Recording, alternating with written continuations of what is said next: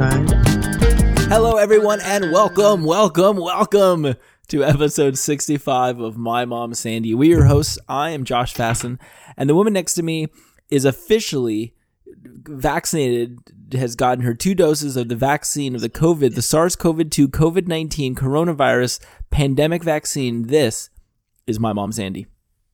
Yeah, I just actually turned on our podcast on my phone. Did you hear it in the background? No, I music? I heard you doing something, and I was like, what is she doing? Yeah.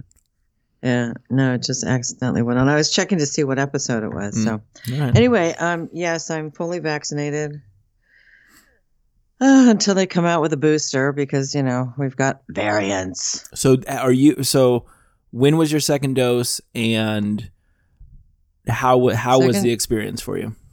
Second dose was last Tuesday. I didn't get the VIP treatment that I got the first time around. Interesting, Bonnie. Interesting. Yeah, they were super, super busy. I mean, the last time I was there, I swear, there was maybe like 5 people getting vaccines. They had a big testing center outside, but this time around, they had a big, long line of people outdoors, and they had to move everything up to the second floor. And it was, you go in and you sit in this room with probably, I don't know, maybe 12 or 15 other people, socially distanced, of course. And they go around the room and they just jab all. Did they use the same needle? No, yes, they use the same needle. It's kind of like the same anal swab as well. No, you do. You go to the counter and you kind of check in and you do your paperwork, and there's all questions they ask you every time, like if you're on blood thinners, if you have allergies, blah, blah, blah. Anyway, so you go do that, and then you go back and sit down, and then they call you to this back area where they have like lots of rooms with curtains dividing them, and they have probably, I'm going to say, I don't know, maybe 10 of those. And you go into one of those and they give you the vaccine, and then they go and they sit you in this hallway down the hall a bit, and you wait for, some people only waited for 15 minutes. I had to wait for 30 because I do have allergies to drugs. So anyway, then you do that, and then you leave and you check out, and you got your little vaccine card. And I don't know why they didn't make it so that it's like, so that it easily fits into like a plastic picture thing for your wallet. Yeah, it's big, right? I mean, I feel like the pictures I've seen of it, it's like a 3x5 maybe, or bigger. It's not a 3x5, but it's too big to fit into anything, that's out there to like laminate it, except to laminate it. And it's kind of stiff cardboard, but not that stiff. I mean, I could see where if you got to carry that damn thing around with you everywhere.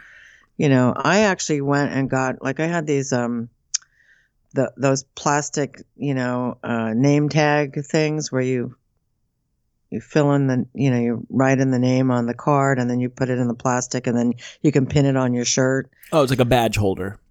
Yeah, like a badge holder. Yeah. Mm-hmm. So I had a package of those. So I opened one up, and I had, of course, it's too big to fit into one of those. So I had to use 2 of them and kind of tape it together just so that it has some strength to it. Because, I mean, I can see this being like your passport to life. Well, so number one. And number 2, I can also see them at some point charging you to replace it. Well, so that's kind of a question that I have, is that like, what happens when, hold on. Okay. What happens when that, like, cause it's just like written on with like penning, right?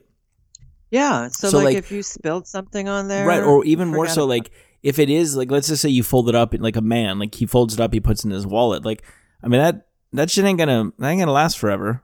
So like, No. What happens when the penning starts to kind of like go away? I mean, like, yeah, do you get a new card? Or is this a yearly vaccine now? I don't think we know that part of it just yet. But as far as getting a yearly card or even getting another card, it's like the gal who checked me in, we talked about the cards because I had to show her my card to show that I had my first vaccine, and she took all my information off of there. So so she was saying, she's like, yeah, she goes, this is like a weird size. She goes, I want to laminate mine, but I'm not sure if I can, if we're allowed to. And I said, yeah, I said, it's not going to stand up to a lot of wear and tear. And she goes, yeah, she goes, I can see at some point that they're going to start charging you like $3 for replacing the card, you know, another moneymaker for the government. Well, the thing is, like, Yeah. I wouldn't even mind. Like, I wouldn't mind spending $3 or $5 if they sent me like a credit card that like had my details on it and it was like embossed the way that they like emboss credit cards or whatever. Yeah. But the other thing though is that if this is a yearly thing, then I could see them just being like, oh, okay, fucking your card's out, go get your fucking vaccine again. You know, like. Well, the other thing is that I don't know how easy it is to replicate it. Well, I was gonna say that too. Is like all these people have been posting their cards like on their Instagram and being like, oh, vaccinated, like first dose, second dose, you know, and it's like, I know what it looks like. You know, I would imagine that like anyone who's decent at, you know, photo, I mean, it's like you're not printing money here. You know, you're literally just printing a fucking index card, putting some details on it. So it's like, then you have that, you know, are you going to have people who are going to be showing that to get on planes and stuff? Like, yeah, I don't know. Or are you going to be allowed to take a picture of it and show it to get on an airplane or get into a concert so you don't have to always have the card with you? Yeah. And if you can do that, then fucking A, you can just Photoshop it and put it in your phone. And yeah, I feel like they've got to barcode it at some point or something so that you can like scan it, you know, or like just implant something like in your hand so you can like fingerprint sensor and then they can control you. Well, you know, they've already done that with a vaccine. It's called a liquid microchip. Perfect. So let me ask you, Yes. do you feel, so you have about another week until you're the full like 95%, right? Yeah. So Yeah. Supposedly, but you know, again, you know, we've got the naysayers, the doom and gloomers. Oh yeah, you can't, you know, even if you're vaccinated, you're still not good.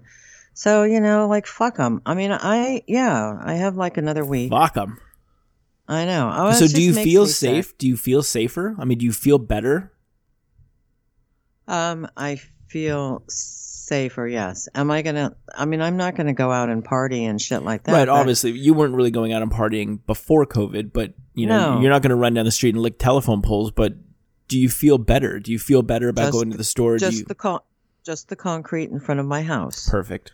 It has the right amount of salt and calcium in it. Oof. I mean, like, oh, good, jeez. Yeah, I mean, like, I had that feeling a little bit after I got better, you know, where I did feel, you know, because it was like, oh, well, you have antibodies and, you know, although reinfection is possible, they were saying that, you know, the reinfection rate is very, very low. So I did feel better. I felt, you know, there was a point in time where I was just like, okay, I feel pretty good about doing stuff. Well, and you had your antibody test. You have antibodies. Yeah, I have the antibodies. They're there. So that's a good thing. You know, the problem is I don't know how long it lasts for, number one. And number two, they say even with the vaccine that you can still get it, but it might present itself as a cold or, you know, something very minor as opposed to something that ends you up on a respirator in the hospital. Well, and I think that's So- the whole point of it, right? And we've talked about this before, so I don't want to deep dive back into that, but the vaccine was never put out, at least this vaccine, these Pfizer's, these Modernas, and I would say even the J&J, they were not put out to make it so you could not get COVID. It was basically so that you had a fighting chance to, you know, maybe you Survive have it. to survive it, right? Yeah. So it's like maybe you have a sore throat for a couple of days, maybe you have a fever for a day, but you're not going into the hospital, right? And I think that for elderly people, for people who are 65 and older, I think it's a great thing. It's like, let's get the fucking numbers down. Let's get the strain and the stress off the hospitals. Calling me elderly? I'm saying for elderly people. You're 49, so obviously I wouldn't be saying that. You know. I know. I don't know how I got the vaccine when I did, but phew, what a relief. But we will. But I am concerned about I'm still concerned about long-term effects of the vaccine because I've had some medical issues since, and I just, you know, I can't help but think that it didn't really cause it, but that maybe, the body has a balance, and when you start throwing in like a big super dose of, a booster of immunity, who knows? I don't really know exactly how the body works. If it, maybe takes some protection away from some parts of the body to deal with this new thing, or I don't know. But like I said, we'll see. Yeah, I mean, I think it's going to be an interesting journey to see. Look, tons of people are getting vaccinated every single day. So it's going to be interesting to see, over the next 6 months, over the next year, not only what happens with COVID, but what happens with everyone who's getting vaccinated. And, look, this could be, what if you live forever because of this? Yeah, I would only want to live forever if I could live fairly pain-free. And I have my doubts about that. This could be the and mentally okay, pain-free and mentally stable. I don't think that lasts forever. Mm-hmm. I don't think the brain and the body are meant to last forever. But yeah, I would be more concerned about it taking you out early in some sort of way. Yeah. Again, I don't know. I mean, I just know that there's things that I want to do. I want to go to Home Depot. I want to look for some fabric for my chairs. There's things that I need to go to the doctors and have some stuff done, and I don't want to have to be super paranoid about doing it. So, so this so far is okay. Good. All right, good. So anyway, and you have antibodies, so you and I don't have to mask up. I know. I mean, totally. All right. So we missed last week. There was just some scheduling stuff and things happening. So we weren't able to do a podcast last week. You were getting vaccinated on Tuesday morning. So there was just a lot happening. But there was something we had talked about on the last couple episodes that I think was interesting enough. And I wanted to do kind of like, what we had done with like the Elisa Lam thing. Also kind of stay off of the COVID and the government talk because I just feel like that's all you see right now.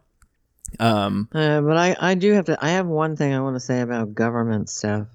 Do you want to do that? Do you want to just do it now? I just want to do it right now. Yeah, get it right out of the way. I haven't been reading a lot of news lately, but I did catch this news story. In San Francisco, they spent $16.1 million to purchase 262 tents for homeless people. Is that fucking ridiculous? That's $190 per night, $61,000 per year per tent. And this is what's infuriating. This is why we have Skid Row. This is why we have so many fucking homeless people. And by the way, I'm seeing pictures of them in Washington, D.C. I mean, again, what the fuck? What is the government doing about any of this? I don't understand why it's going on and why you're paying $190 a night to sit in a fucking tent. Yeah, I've stayed at hotels. Like when I was on tour for like $66 a night. They were way better than a tent. There's a problem, right? There's a problem. We talked about this, and I don't want to go. Because we had a whole conversation about this, but there is a homeless problem, and I don't think that let's spend it's nationwide, and totally. I don't understand why it's not being addressed. The solution is not let's just buy millions and millions and millions of dollars worth of tents. That's not the solution to this. Like that's not going to work. And at what point do you say, "Hey, okay, so now we have too many tents on the street. So then what? Then what do you do? Then what happens? You can't just say, here's some tents." Like that's not. I mean, they had this picture of this. It looked like a square of some sort, where, like a town square in San Francisco, where the tents were like socially distanced. So but it was like seriously, and then they brought in that was another. I saw a homeless thing on homeless people in Washington D.C. where they brought in a porta potty. Well, I don't, a porta potty seems to me like maybe the easiest way to spread COVID. I don't know. Anyway, I'm not fixing the problem, but I'm really ashamed that this is a problem, not just in our state, but everywhere else. And I know down here in LA, when they talked about, when they're taking extra money out of our sales tax to fund housing for the homeless. Where the fuck it is, I don't know. They talked about couldn't buy a home for a homeless person for less than $500,000. I'm like, man, Josh, you should be homeless. Well, again, you should have a $500,000 home. Again, that's the whole thing too, right? Like, I don't mind paying a little bit more in sales tax to help this situation, but again, it has to be the government and the officials have to do better than saying, "Oh, well, here we bought tents," because that's not fucking. That doesn't work. And by the way, you can go to fucking you can go to Big Five and buy tents for like fucking $50. So it's like, I know. That's our government. And, it's just very easy to spend somebody else's money, and that's basically tax money. When you pay your taxes in a couple weeks, some of that money is going to go towards these stupid, really, really expensive crap that doesn't need to be. I mean, it's just fucking unreal. I mean, like years ago, they talked about, the federal government, there was contracts out there for $70 for a screw. It's crazy. Are you fucking crazy? Yeah. Are you fucking kidding me? Anyway, again, it's really easy to spend somebody else's money, but in essence, that's our money. That's your money. That's my money. That's, money that could go towards important and, humane things. Well, and that's the whole thing is like, people out of poverty. There was something recently, I think there was like 9 or 11 politicians that wouldn't sign off on the minimum wage increase, and it showed like how much money they made or their like net worth. They're all, 10.4 million, 12.7 million. Like, I mean, these people they all are, Josh. That's what I'm saying. That doesn't matter if they signed off on it. No, I know, but I think they that have no clue as to what it's like to live on $15 an hour. But I think that you can't live like that here. Totally, but I think that it's ballsy to, at least if you're saying, hey, yes, let's push this through, right? At least you're giving people a fucking shot. But to be like, no, we don't think that this should, we don't think minimum wage should go up. But yet the people who are making that ruling are fucking millionaires. Just shows the divide, the bigger divide between the rich and the poor, Exactly. But here's the thing, Josh, it's even worse than that, because the people that are pushing $15 an hour, surely they know in the state of California that you cannot survive at $15 an hour, 40 hours a week. It's not fucking possible. You just can't do it. So it's even more insulting that they think that $15 an hour is an answer to the problem, because it ain't. It's just not. And on top of that, they go behind the back of, they allow cheap labor to come in from India and China so that the big tech companies and the major manufacturing companies can get cheap labor. So, I mean, it's even worse, it's worse because it's like they say one thing, but all their actions are totally against it. The reason they don't want to do a $15 an hour minimum wage, and I kind of agree with it, is, first of all, $15 an hour in Idaho is like way, way better than $15 an hour in LA, right? I mean, the cost of living is, I mean, you're probably going to be a rich man in Idaho because you're probably minimum waging at like $8 an hour. So that's great for that person. But is that really necessary? I mean, shouldn't it be like incremental depending on maybe where you live?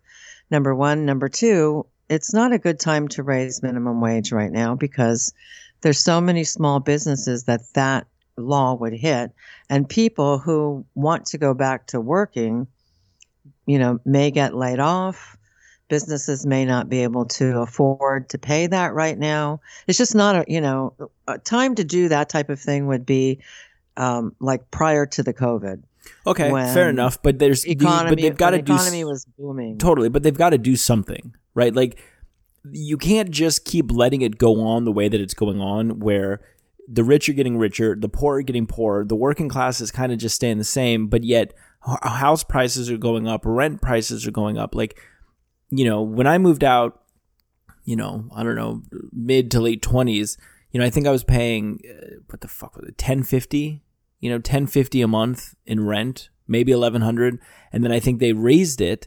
And then I ended up moving into another apartment a couple years after. And that apartment was $1,145, and then they raised that after, 3 or 4 years to $1,600, and now I'm paying just short of $2,000.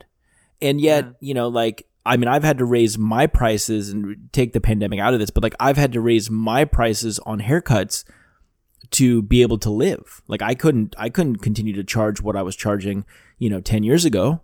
I wouldn't be able to make enough money on rent, Listen, my mother pays $2,300 and she lives in a smaller place than you. And on top of that, the thing that really pisses me off is that if you went to rent an apartment in that building now, they're only charging $1,900 for it. It's crazy. Yeah. So it's like, and when the lease was up, would they renegotiate with me? No. The reason they don't renegotiate is because if they did it with me, they'd have to do it with everybody. Well, they also know that like a lot of the times it's a fucking hassle. This is where they get you. A lot of these places know it's a fucking hassle to move. It sucks. No one likes moving. Oh, I know. What they did was they were nice enough to offer me a 2-bedroom, like across the courtyard. And I'm like, number one, we don't need a 2-bedroom. Number two, I'm going to have to hire people during COVID to come in and move my mother and all of her stuff. And it's like, to me, it's just not worth it. But even, take COVID out of the... But that's the thing. That's right. where they get you. It's a pain in the ass. And take COVID out of the equation. It sucks to move regardless of when it is. It's not fun. Moving is not fun, And, calling the internet company and calling the electric company and like doing all the shit sucks. It sucks. It's a hassle. And that's where they get you because they're like, oh, look, even when they start raising rent, you sign a lease for a year, they raise your rent after the first year, they raise your rent after the second year.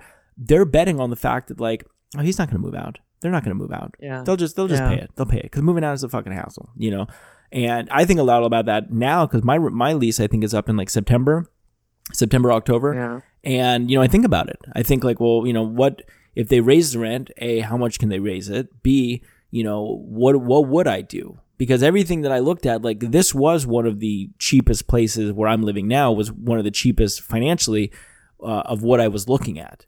So even if they raise it, it's still going to be on par with what some of the other buildings I was looking at were costing at that time. Who knows what they're going to be a year later, You would hope that some of these places I think a lot of places have not done rent increases. Like, again, my mother's building is, they're renting them at $1,900. But what she did tell me was that as soon as the COVID thing is over, they're going to raise the rent. So they're going to raise the rent for new renters. So what I'm saying is that I think depending on, how much property is available here, availability, what the going rate is, how badly somebody wants to rent the place. I mean, I wouldn't be surprised, especially in some of these small buildings, if you couldn't even negotiate your rent, Well, and I got to imagine that whenever the moratorium is up, there's going to be a ton of vacancies. And I think a lot of these people are going to be trying to get tenants in. So you would hope that the tenants who are paying rent and are in buildings that maybe that these places are not going to raise rent just out of good faith to be like, hey, we're not going to like, these people have been paying rent on time for the fucking last whatever. We're not going to go fucking hit them, during a pandemic or directly after a pandemic. I have no doubt that rents are going to go up at some point in the future. That's just the fucking game, right? Unless everything crashes. But, it's just, fucking. Well, you do have you certainly would have a case to say, look, you guys you need to understand that. I mean, they're still making the same amount of money unless people aren't paying them. I don't know. Yeah, I have no idea. I pay my rent on the first of every month. I've, never missed a month. But my work's been cut in half, I'm working 2 days a week. That's why I'm wondering what, it would be cruel and unusual for them to raise your rent during a pandemic when our city has been closed for damn near close to a year, starting the 19th of March. Things have been open and closed off and on, and, businesses are gone, and, it's really quite pathetic, actually. And we will cross that bridge when we get there, but I want to talk about something because I feel like this is what happens. We start the podcast, we have this whole thing, and then we digress into all these different things and I digress. Go ahead. So what do you want to talk about? All right. So you had talked about, and we've discussed it on the podcast before, but in keeping up with the unsolved mysteries and the Elisa Lam case and everything, I felt like there was a lot of people who had reached out to me who listened to our episodes on Elisa Lam, and they had never known about those cases. So I want to bring another case kind of to light. Did they watch the special? Because some did. Feel like Yeah, because Yeah. I feel like that really brought it into focus. And I know, like, a friend of mine was saying that a bunch of people that he kind of hangs out with have been talking about Elisa Lamb and the Yeah, I mean, Cecil Hotel. I've had several people who were like, "Oh, I watched the Cecil Hotel thing," or "Oh, I listened to the My Mom and Sandy episode, and then I watched the thing, and then and I think that when you have something on the platform of like a Netflix or a Hulu or an Amazon, now it's in the spotlight a little bit. So I wanted to touch on one that you've talked about several times on the podcast that not necessarily is in the spotlight, but it is the Curious Case of Rebecca Zahau. Yes. Now, Rebecca Zahau. So this is what the fucking I'm on a website, filmdaily.co. I was trying to find some because I just wanted to give everyone like the rundown before we get into it. Well, we have talked about this case. We have. Before. So we're going to kind of rehash it, and then we'll just kind of go over the death stuff, and then we'll talk about kind of what we think happened, and then we'll fucking end it. So Rebecca Zahau, that's Zahau.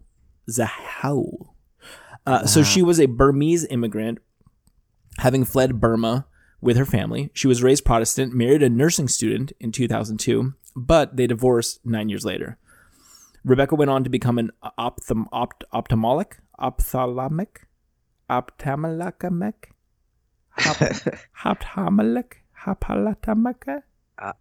Are we talking about eyes? Yeah, I think so. Yep. How do you say that? I don't know. I'm not reading it. So all right. So she became an ophthalmic technician. That's what happens when we do remote. In Arizona, and it was at this job, examining people's eyes, that Rebecca would then lock eyes with Jonah Shaknai. A very rich man. They began dating in 2009, about 2 years before she and her husband divorced. At first, Rebecca had no idea that Jonah Shaknai was the CEO of Medicis Pharmaceutical, a multi-million-dollar medical cosmetics company.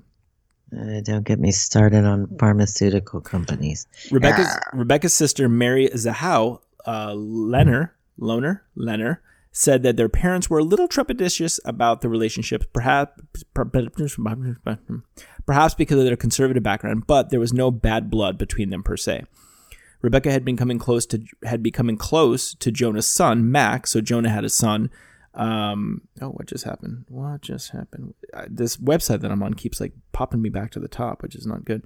Max was a child from Jonah's second marriage, and Rebecca and he had developed a very warm relationship with each other. Now, while Max's mother wasn't exactly keen on her ex-husband's girlfriend being close with her son, sometimes she made it difficult, she also didn't forbid it. Now, let's get into the juicy shit here, okay? On July 11th, 2011, 6/11/11. Oh no, July 7/11/11. There you go. Okay. A terrible accident occurred in Jonah's Coronado, California mansion. So Coronado's down like San Diego area, I guess, yeah? Yeah, it's on an island. It's a very ritzy place. So Rebecca and her teenage sister, Xena, as in warrior princess, were babysitting Max. Rebecca emerged from a room in the house to find that Max had somehow plummeted off the second floor railing. Rebecca discovered him face down on the floor and not breathing. She alerted her sister and they called 911.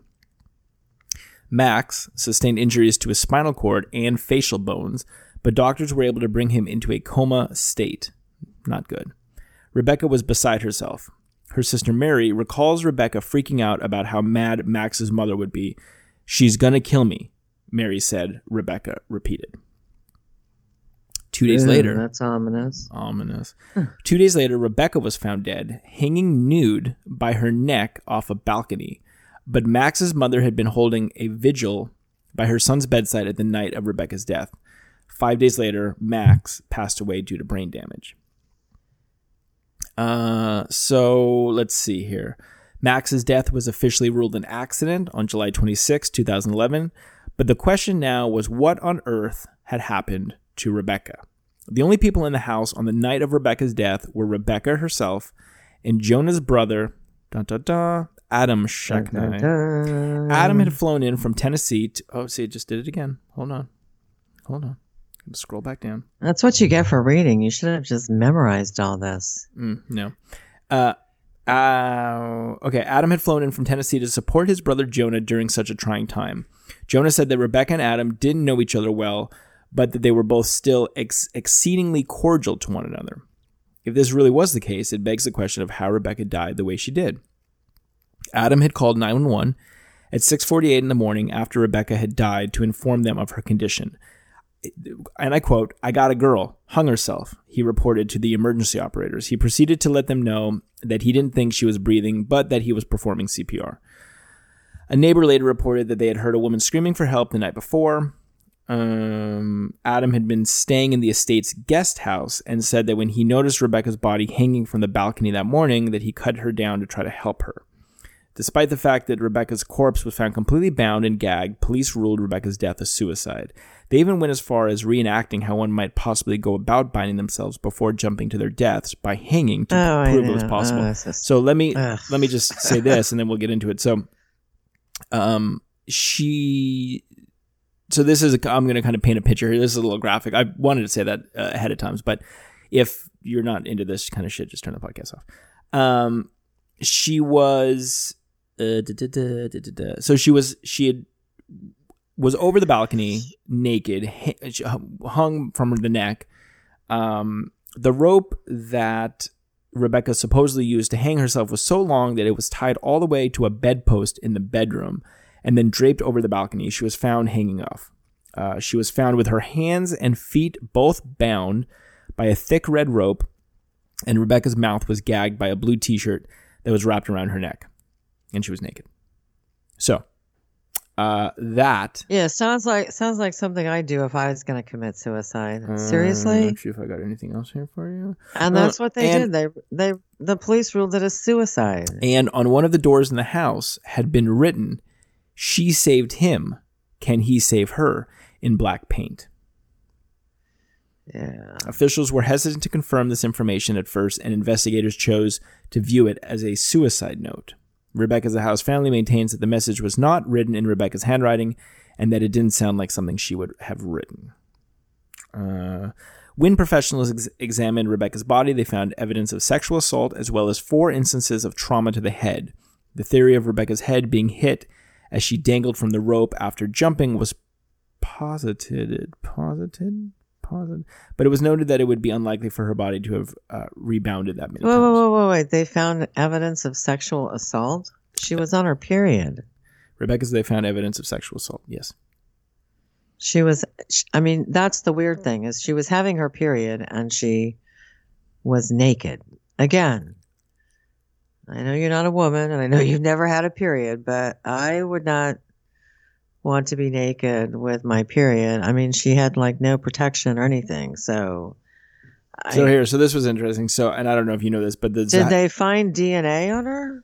I don't have that. So the Zahao family sued Adam Sheknai, alleging that he had sexually assaulted Rebecca, murdered her, and then tried to stage it as a suicide.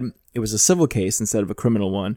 And the 9-3 ruling by jury decided the verdict of holding Adam Sheknai responsible for Rebecca's death, but Adam is not allowed to be officially charged with murder. Why is he not allowed to be officially charged for murder? I knew that the family had sued for wrongful death, and I knew that they had won. But I don't know why he can't be charged officially by the police for murder, because except for the fact that the police may not think they have enough evidence. Here's the thing: the guys works on a ferry boat or something on the Mississippi or something. There's a 2019. He knows all about knots, and the knots that were binding Rebecca Zahao were, they weren't just haphazard knots. They were official Navy knots or seaman knots or whatever. Seaman knots. There you go. Was that when you take the rope and you just dip it in sperm or what? Yeah, that's exactly what it is. A seaman knot? A seaman knot. You guys ever see a semen knot? It's just not semen. What can I say? So there's a 2019 documentary, Rebecca Zahao, an ID murder mystery, and it takes a look deeper into Rebecca's case, which I'm sure you've seen. So let's get into it. Let's get into it. Sandy Fasten PI is on the case. again, another strange murder case, or another strange murder case to kind of go up there with. Well, yeah, and I wonder if there's like facts and things that they haven't told us that the police haven't released to the public. That I'm sure. I mean, even like, just reading this, right? Like, I'm just like, well, where's all the rest of the fucking evidence here? You know, like, where's all the rest of the shit, right? Like, there's no fingerprints on the scene. There's no fucking, like, I don't know. You know, I mean, it sounds. I think that if you have and what's the proof of sexual assault? I mean, I mean, to me that sounds like a semen knot. He just knotted up that semen and stuck it right inside her. It sounds like maybe he left traces of semen, which would be DNA. I mean, how do you know? Well, no, I think don't know. A sexual assault could be bruises on her breasts. No, like some tearing. You know, maybe some rough tearing down there. Yeah, you know, but all right. Well, I don't know. You know, I watch a lot of these shows, and from what I understand, yes, you do. Just from touching somebody, you leave your DNA. So how do you commit a sexual assault on somebody without leaving DNA anywhere? I just, I mean, did they check? I'm wondering how thorough of a job the police actually did. Well, I also think that, you got to wonder, like, okay, well, at what point, did the police come in and just say, oh, it's a suicide, and then fucking just trample and destroy everything, and then, come back and go, maybe it's fucking, I mean, it seems like from the article I just read, it seems like, and that was from, I think, filmdaily.co, filmdaily.co, yeah. It seems like that's what the police went with right off the bat was, hey, this is a suicide, right? But it's very odd because, again, like, and, I mean, never once have I thought, I'm going to kill myself. And you know what I'm going to do? I'm going to jump off the balcony I'm going to hang myself off the balcony. I'm going to tie this rope to the bedpost, not to the balcony, but to the bedpost. I'm going to take off all my clothes because that's kind of kinky, and tie my hands up and my feet. It's going to be hard to jump over the balcony, but I'll figure out a way. Myself. And by the way, while I'm at it, let me gag myself. I'm going to fucking hop over this really high ledge here to get over the balcony. I mean, that's just crazy. I mean, it's just, to me, it's absurd. And then, during the special, they talked about how they found a book in Rebecca's room about knots, and they had one of the police department people actually tie themselves up the same way Rebecca was tied up. I mean, it looked like it would be fairly easy to do, but here's the thing. If you're, their whole premise was that she was really upset about the injury to Max and the fact that they didn't know if he was going to live. And as a matter of fact, I think that night she had gotten a phone call from Jonah that said, and maybe a voice message was left that said that he wasn't doing well and he wasn't, they didn't think he was going to make it or something. So the premise was that, that she was really upset about that, and that's why she committed suicide. But it's like, seriously, like, you just happen to have this big long thing of rope, and you happen to have this rope book with pictures and instructions on how to tie knots. And so you're going to go get that, and you're going to study for like 3 or 4 hours and figure out how to do this before you actually commit suicide, and on top of that, naked and with your period. I mean, look, I think the whole thing to me seems, it's all the bits and pieces of it, right? Is that what a tragic thing to have happened to the little boy, right? Do we say how old the little boy was? Did I say that? 6, 9? 6.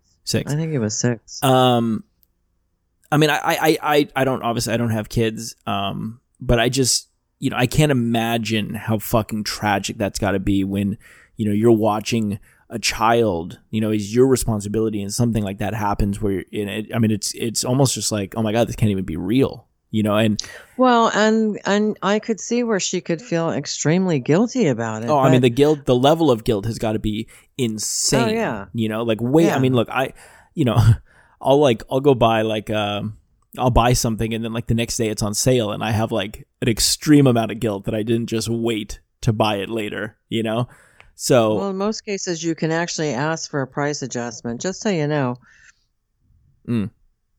Like, I don't know what you're talking about. Like like Target, if you bought something on Saturday night and on Sunday it went on sale, you could take it back. You could take your receipt. That's not really what I'm referring to. But yes, it's good to know. But the guilt in that, in not in buying something, but in having this thing happen to this child, has got to be insane. Well, and right? it's not even your child, so that's even double. I mean, you're left in charge of watching this kid. Yeah. But then you've got to think, okay, so that happens, right? And then she's found 2 days later.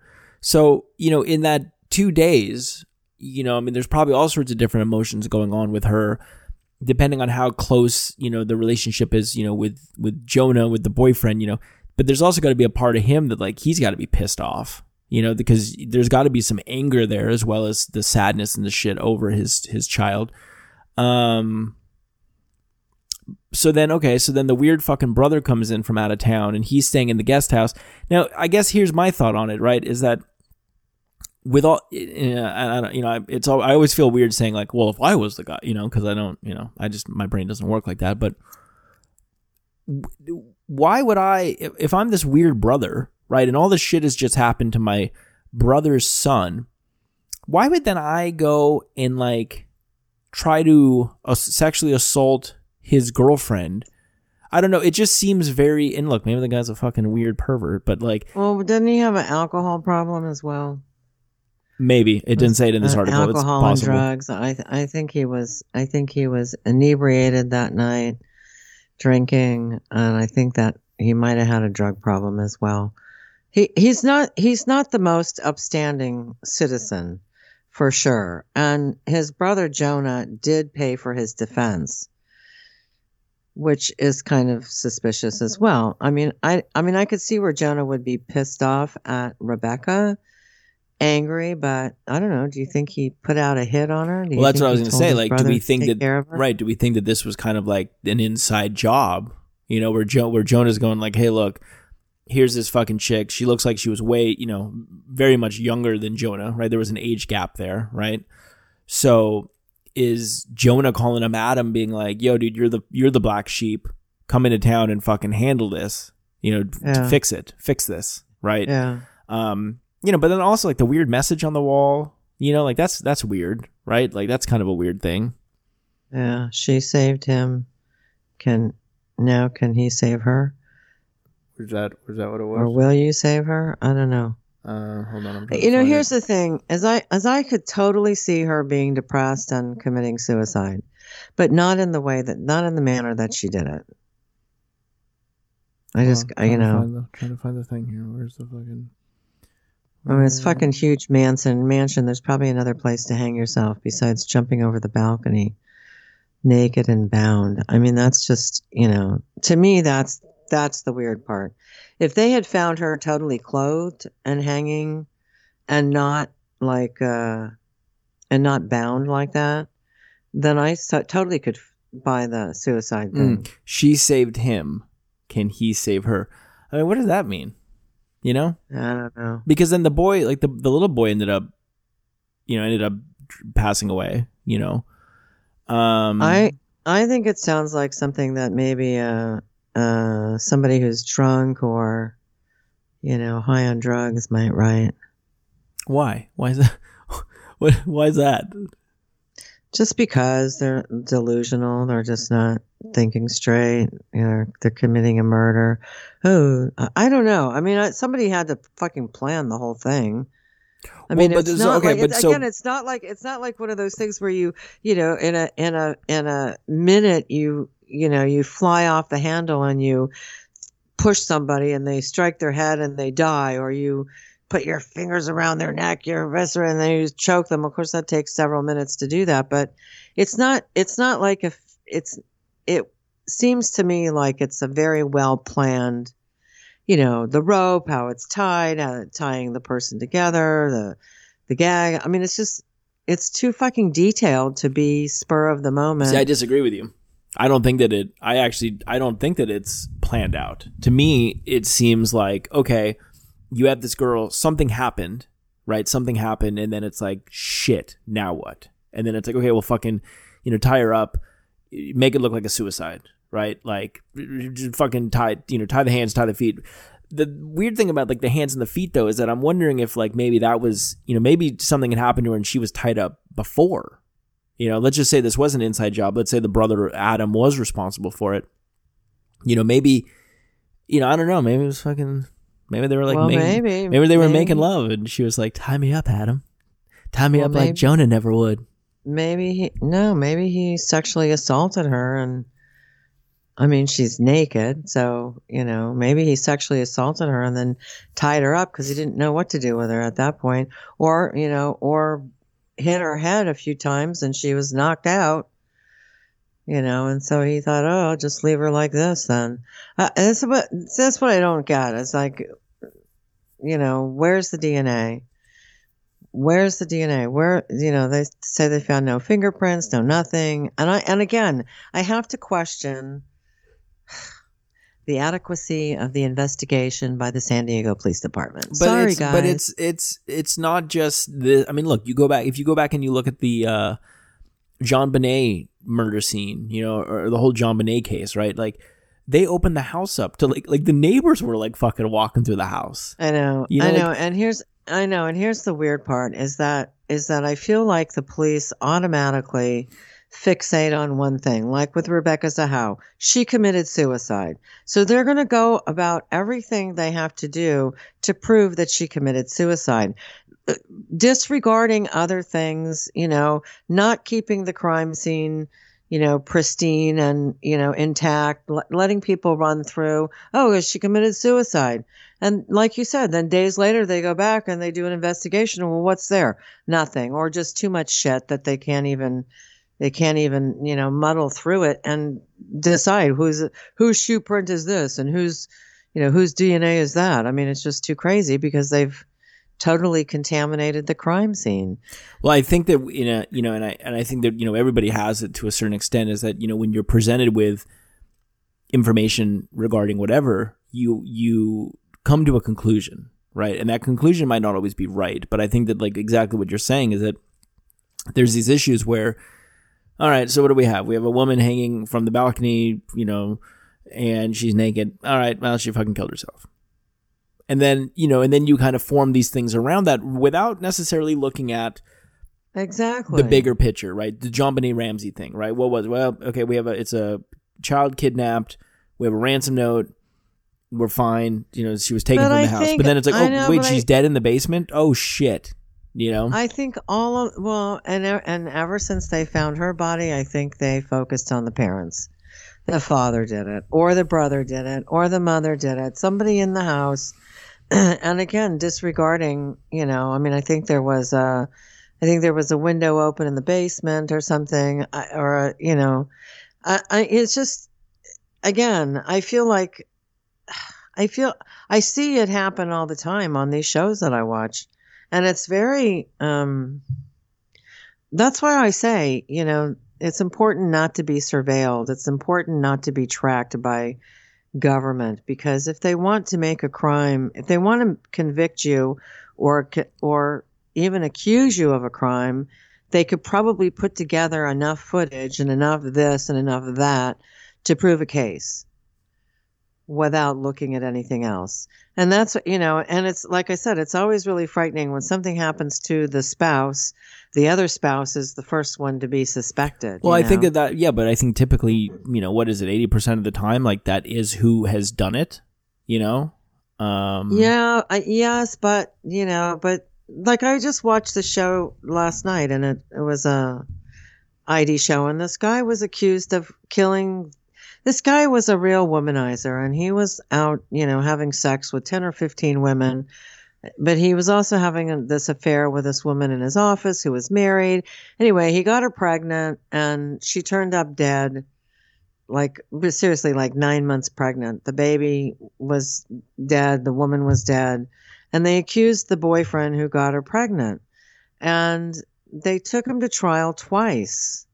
And they acquitted him both times because there was just not enough evidence to prove it.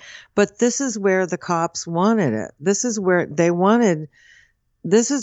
thought all the evidence pointed to.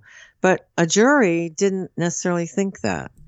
So, whether or not he's guilty or not guilty, I don't know to this day, but it's just a prime example of the cops building the case against you. But I think that you have to look at, I think typically it's rare that it's, this like something like, for example, I was going to ask you this question, like in the Rebecca Zahau case, right?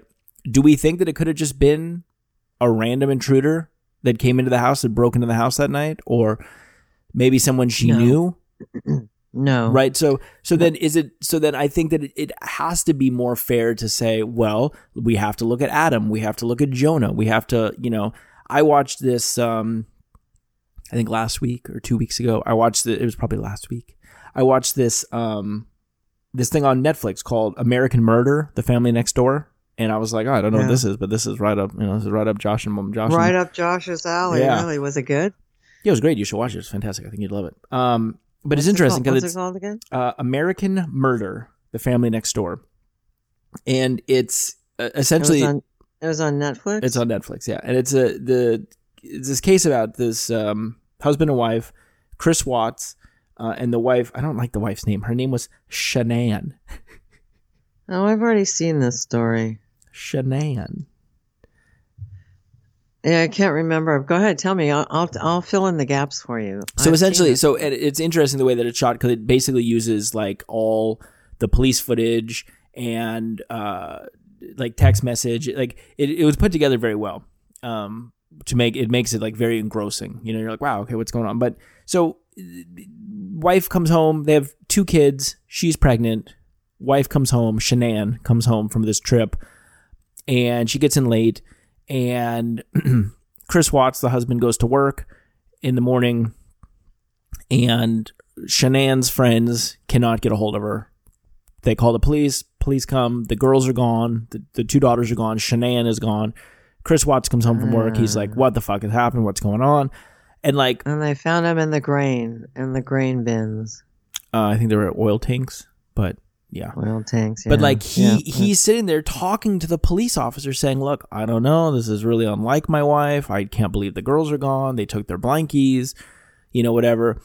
He goes in. He talks to the fucking police. He gives his statement. They have a Ring doorbell. Of course, I didn't capture nothing. Really, good luck. Yeah, good luck. That ain't going to tell you anything. It'll give you the first 20 seconds of the crime. Yeah, that's it. Oh, is that a black truck? Oh, too bad it turned off. I didn't get the license plate. Really. Say fuck you, Ring doorbell. And then he goes in and even he does a fucking polygraph test, and the woman's just like, look, we're gonna know. We're gonna fucking know. So you can tell us now, or we can do the polygraph test. He's like, look, I'm telling you guys everything. Does the polygraph test, fails the polygraph test, like miserably. Yeah. The detective and the polygraph lady are like, look, you failed the fucking test. Where's your wife? Where's the kids? The wife, I think, was pregnant. Did I already say that? The wife was pregnant. Yeah, yeah. And then they find out that he was having an affair with some like younger chick at work. B, they're like, hey, this is your fucking family. Like, you got it. What did you do? And he's like, I didn't fucking do anything. And then he's like being recorded on like the camera inside this like interrogation room. And he's like, look, I guess he'd been there for like 6 hours. He's like, I want to talk to my dad.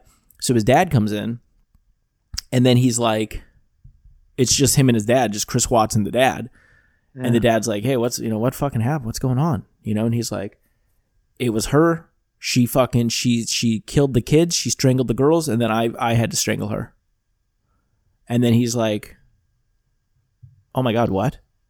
And he's like, I got so mad. I and I had to revenge the death of the girls. And the dad's like, what? And then the cops come back in and they're like, where are the bodies? And turns out he like buried Shanann and then threw these girls in these fucking oil tanks. Anyway, he ends up pleading guilty to like all the fucking murders. And so then it goes back on the whole thing that like Shanann killed the daughters. But my point in all this is that, when you're like, oh, they automatically assume it's the fucking husband or whatever, or the spouse or the partner. Well, that's fucking what it usually is. Like, I mean, this case in particular shows like she didn't just disappear out of fucking thin air. You know, the truth of the matter is like he fucking killed her. He rolled her up in a sheet, put her in the fucking truck, and then picks up his daughters. I mean, how fucking traumatizing is this? Picks his daughter up, his 2 daughters, puts them in the truck next to their wife, the mom, who's dead. The dead mother, yeah. Who's like lying on the floor behind the seats. And they're like, what's wrong with mommy? And he's like, oh, she's just sleeping. Drives him out to the fucking place where he works, some fucking middle of nowhere, buries the mom, and then puts fucking bags over the daughters' heads, kills both the daughters, and throws them in the fucking oil tank. But what I'm saying is that this wasn't just some random schmo that showed up to the house and fucking killed this family. Like, it was the husband, because he was having this affair. You know, who fucking knows, right? Like, file for fucking divorce. Well, be a man. File for divorce and just be like, yo, I'm fucking done.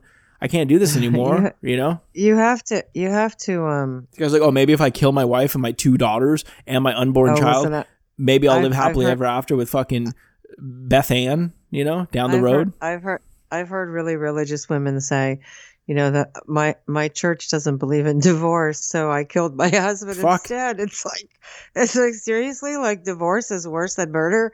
I don't know. I don't get it, but that's somebody's logic out there. I mean, there are a lot of women that I've seen, you know, shows where they say that. It's like, you know, she didn't want the stigma of being divorced, or the church would, you know, excommunicate her if she was divorced. So she commits a murder instead. I'm sure she thought she'd get away with it. Insane. But see, and the thing is too, is that I think that in this day and age with all the social media, because they play all these like text messages from like Shanann to her friend. It's actually kind of fun to say now, Shanann. You got to do like more of like a Shanann. You got to do it like that. I know. I don't know. That's a weird name. Give it to me. Shanann. There you go. Yeah, it's SHAN apostrophe AN. Shanann. What if you should have named Sam? Weird. Saman. Saman. No, that's just too weird. Especially, I don't know, names with apostrophes in them. Apostrophes are supposed to show, you know, like ownership or. Well, it was apostrophe S. Anne belonged to Shanann. Yeah. But I think let me just say, in that case, you know, there's a lot of evidence that points to the husband for sure. But there are some cases where the evidence is very flimsy. Like, you know, like how can somebody commit the murder, you know, a gruesome, bloody murder, clean up, and be, you know, halfway across town in 30 minutes? I mean, there are instances where you see the police trying to sell, or the prosecutors trying to sell that narrative. And it's just not, it's, you know, or, you know, but nowadays, like they have the cell phones pinging and they can, you know, I'm going to tell you, they know exactly where you are with your cell phone. Well, that's what I was going to say. Is like, I think that with where technology is nowadays and social media presence, like you ain't getting by on this shit. You know, you're not fucking, you're having an affair, they're going to fucking find out, you know, and like they could tell by like the pings on the cell phone where he was driving around all day that day. Yeah. You know, so I'm just like, buddy, like you don't stand a chance. What a horrible idea you came up with here, you know? Yeah. So, you know, so to get back to like Rebecca Zahau, you know, I just wonder if, again, you know, maybe this was not Adam Schicknai acting alone. Maybe this, or maybe this was a call from the mom of the kid, of Max's mom, you know, Jonah's ex-wife, being like, Jonah, you got to, yeah, like this is fucked. You got to fix this shit. Or maybe she called somebody in, you know? Maybe she didn't even call Jonah and say anything. Maybe she just said, hey, this bitch is going down. Right. Because that's, I mean, look, that's a lot. That's a big, huge possibility. But again, you know, nobody else was investigated. I mean, from what I understand, again, they kind of blew the crime scene. They kind of, you know, it was like the same type of thing where, you know, she committed suicide. Well, but also though, not to, and look, I'm not, in no way am I, you know, I like to ride straight down the middle, you know, I'm not taking sides here, but like, look, from a police point of view, you know, it's got to be frustrating to investigate a crime scene where maybe there is not a lot of like stuff, You know what I'm saying? Like maybe you're just like, all right, so fuck, we don't have any fingerprints here. Or hey, you let the fucking the deputies come in and walk all the fucking around here, so now we're fucked. You know? So like, so what do you do at that point? You can't just, I mean, as a police officer or whatever, or detective, like you can't just start pointing fingers. You can't say, oh, here was this person. Like, I think they do. I think that's what happens is they do start pointing. I mean, they start pointing fingers at one suspect, not at each other for being incompetent. No, but I'm saying like you can't just sit there. You cover can't for each other, right? But you can't look at Max's mom and say, well, maybe she called someone and arranged. Like you can't do that. You can't just start creating scenarios. I think you can look at Adam, the brother, Adam Schickney. You? Maybe you look and see if there's any. Maybe you check bank records and see if there's anybody's been paid off a large amount of money. I don't know. I mean, I'm sure or maybe you look for associates of people, and I don't know. I don't know how you find but I just imagine brought in a third person. But at some point, commit a murder. You've got to come up to a dead end. Wouldn't you say, okay, like if I want to pay you to go murder somebody, wouldn't you say, I want you to make it look like suicide? So you wouldn't go through this whole binding and nakedness. You know what I'm saying? I mean, look, I get it, right? You just go and fucking do it. You'd either shoot her, or slit her throat, or just throw her off the balcony fully clothed. Unless you come to the house and she's in the bathtub or something. I don't know. Yeah, I mean, look, the whole thing is very, like, if I was sitting in the room with, police and detectives, I would be sitting there saying, guys, this thing's fucking weird. Like, this is fucking weird. This is a weird way to find a body that, quote unquote, we're pushing as suicide, right? Like, who does this? But again, look, like, fucking, I don't want to play devil's advocate. I like to roll down the middle, but that's what I like about you. You're always rolling right down the fucking middle. It's like, take a side, you wuss. I'm just rolling down the middle. They call me Switzerland. I'm totally neutral. In case you don't know what that means. As Fred Durst. Switzerland used to be totally neutral on everything. They still are. Same here, baby. Same here. As Fred Durst used to say, rolling, rolling, rolling, rolling. Yeah, I didn't know he said that. And I don't know why that even makes a difference. So, okay. I like to roll right down the middle. So, look, flip it, right? Maybe nothing. Maybe Adam and Jonah and the mom didn't do anything. Maybe this was a fucking suicide. And maybe, she's deep in depression and she's deep in grief and she's... now we're attributing the psychological aspects of Elisa Lam onto Rebecca Zahau. But I think that you have to look at it, though, because how many, if you go back and you listen to our Elisa Lam, and look, granted, I think, we are very, we take everything we say with a grain of salt, but like, we have fun, like we're, but we had all these theories about Elisa Lam. Was it a ghost? Was she playing the Korean elevator game, transferring herself to another portal, another dimension? Did she get lost in the dimension? I mean, this was shit. This is real shit we talked about, and then we watched this fucking 4-part documentary, and we come back, and we're like, I guess she had some mental health issues. Went up there and again, had they just I mean, seriously, like, had that been well publicized in the beginning, and the fact that the hatch on the water tank was open when it was found. I mean, that's the thing is when you and I first heard about the story, I never heard that I heard the water tank was closed. No? Yes? Yeah, the same here. That's, information I was presented with was that the only way to get up on the roof was through a door, which, let off an alarm, and that, she was found in this water tank and the hatch was closed. I gotta say, if I was fucking a police officer though, wait, I take that back. I'm not fucking police officers. That was weird. If you want to, go ahead. Slip of the tongue. You could find a female. If I was out there fucking a police officer. Let me try that again. Fucking police officer. That was weird. If I was a police officer and I was in charge of searching this rooftop, right? I would have climbed, like, that's like so beyond me. Like, hey, with these four. I mean, I guess, I don't know. Josh, hindsight, right? Hindsight. Josh, Josh, they did it at night. They did it with the light of helicopters. Right, but I would have been the first. It's like, stop it, you guys. Go back the next fucking morning and look again, because guess what? It's fucking dark. But even if it's dark, though, right? If you're up there and you've got your little flashlights out, like, I would have climbed up and been like, that's weird that water tank. There's that where a water tank has that hatch open. That's weird. That's kind of an odd thing to look at here, huh? Out of the Ford. What I'm saying is that during a daytime search, they might have actually noticed that. They might have climbed up the ladder and seen that the thing was open. I don't think you can do a thorough search of an outdoor area at nighttime. Well, I also think, I mean, let's be honest, right? Hindsight's 20/20, right? So it's far easier to find the needle in the haystack when you know where the needle is. Right? If you don't know where the needle is, right? If this body could be anywhere in the fucking Los Angeles County, maybe you are like, hey, yeah, we looked at the fucking rooftop, you know? Yeah, but if the helicopter flew over during the day, I bet they would have seen it. No, they wouldn't have seen the body. They would have seen the water tank. No, they would have with the hatch open. I'm sure that they saw the water tank with the hatch open at night, and they were probably like, "Fucking, it's a water tank. No big deal." You know, fuck, we're over here fucking police officers.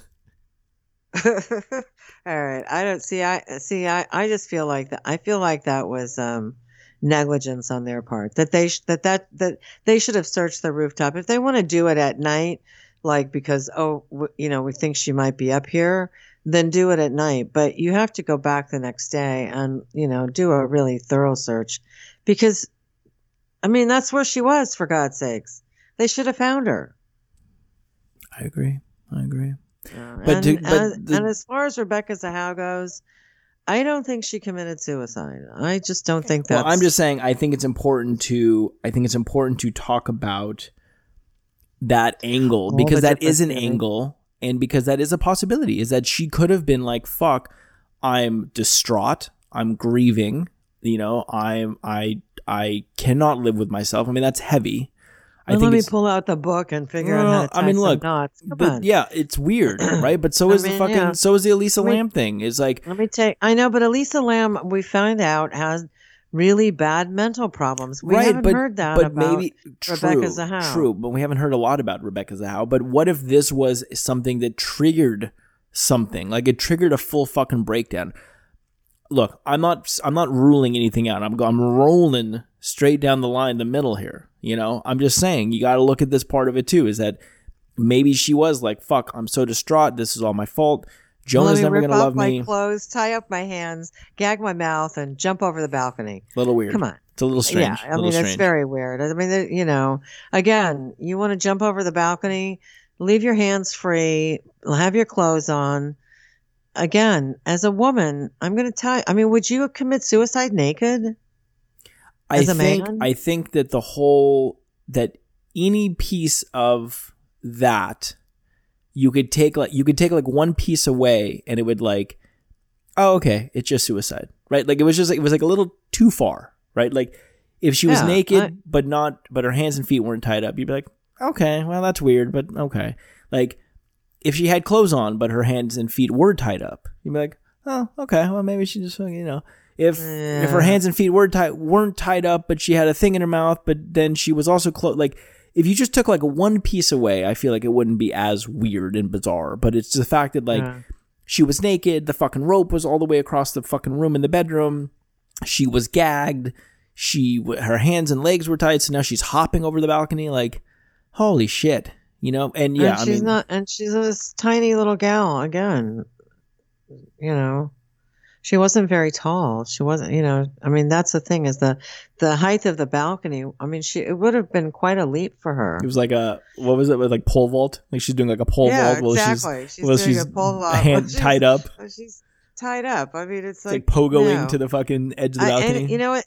And the thing is that I feel like if somebody was hired to do it, or if somebody, that's why I feel like it was the brother and that maybe he was drunk or on drugs, because it's just that bizarre. If you hired somebody to kill somebody and you said, I want you to make it look like a suicide, you're not going to rip off somebody's clothes, strip them down naked, tie up their hands and then throw them off the balcony. If the brother sexually assaulted her and maybe now she's unconscious, maybe he ties her up and, and that's why I'm saying, it's just kind of like a demented kind of way to present a murder. Yeah, I mean, it's very strange. I'm surprised that it was not, at least from the stuff that I've found. I haven't watched that ID thing, but it feels like it was not investigated further, right? It feels like it was kind of like, hey, no, they did. They actually reopened the case because, or maybe they didn't. I mean, the Zahau family.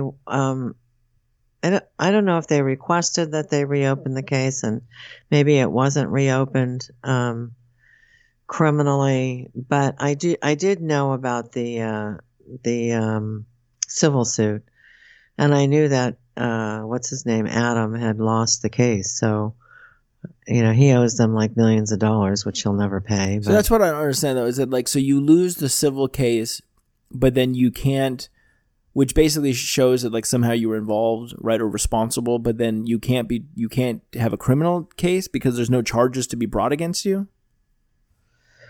Well, I think the bar for guilt is a lot higher in a criminal case than in a civil case.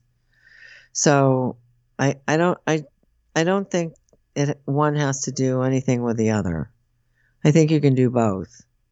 But it seems to me that people file a civil case because they usually lose or are unable to get a criminal case.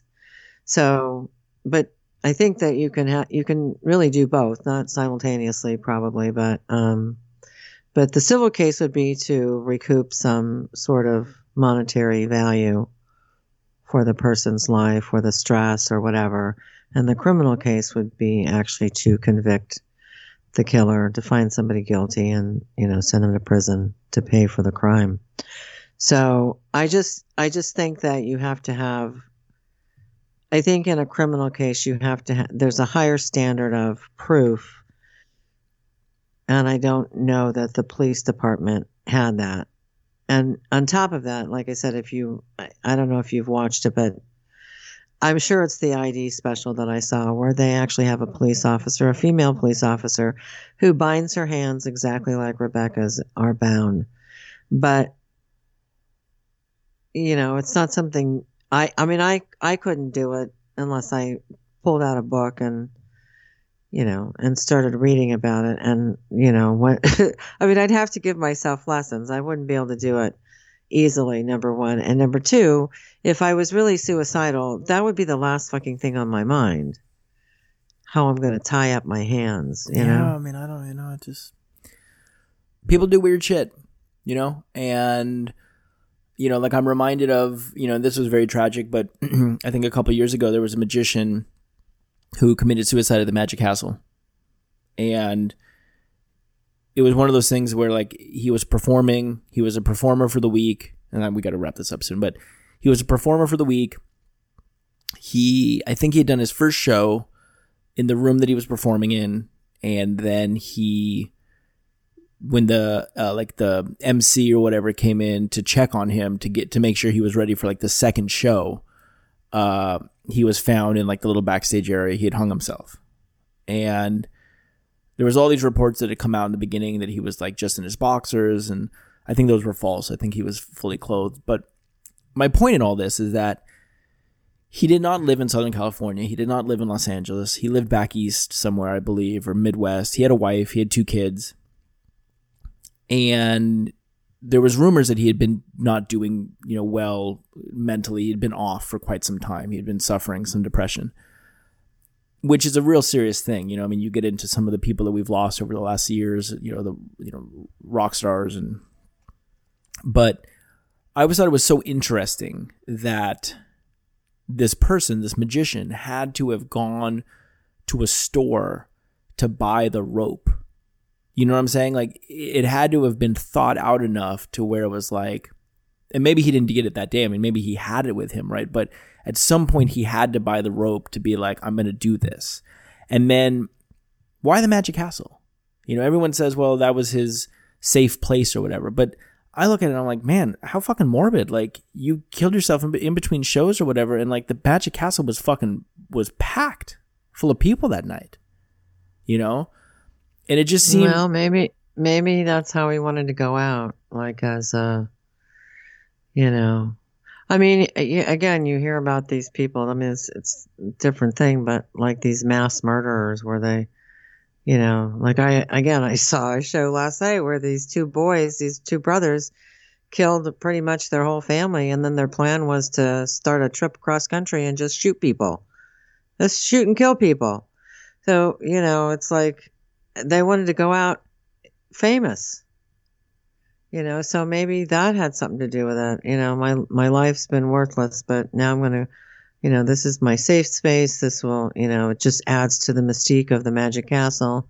But see, I don't know if I take it. I mean, again, a lot of the reports were that he felt safe. He felt himself. He felt he was among friends. Wasn't there a gal who fell off the roof or something?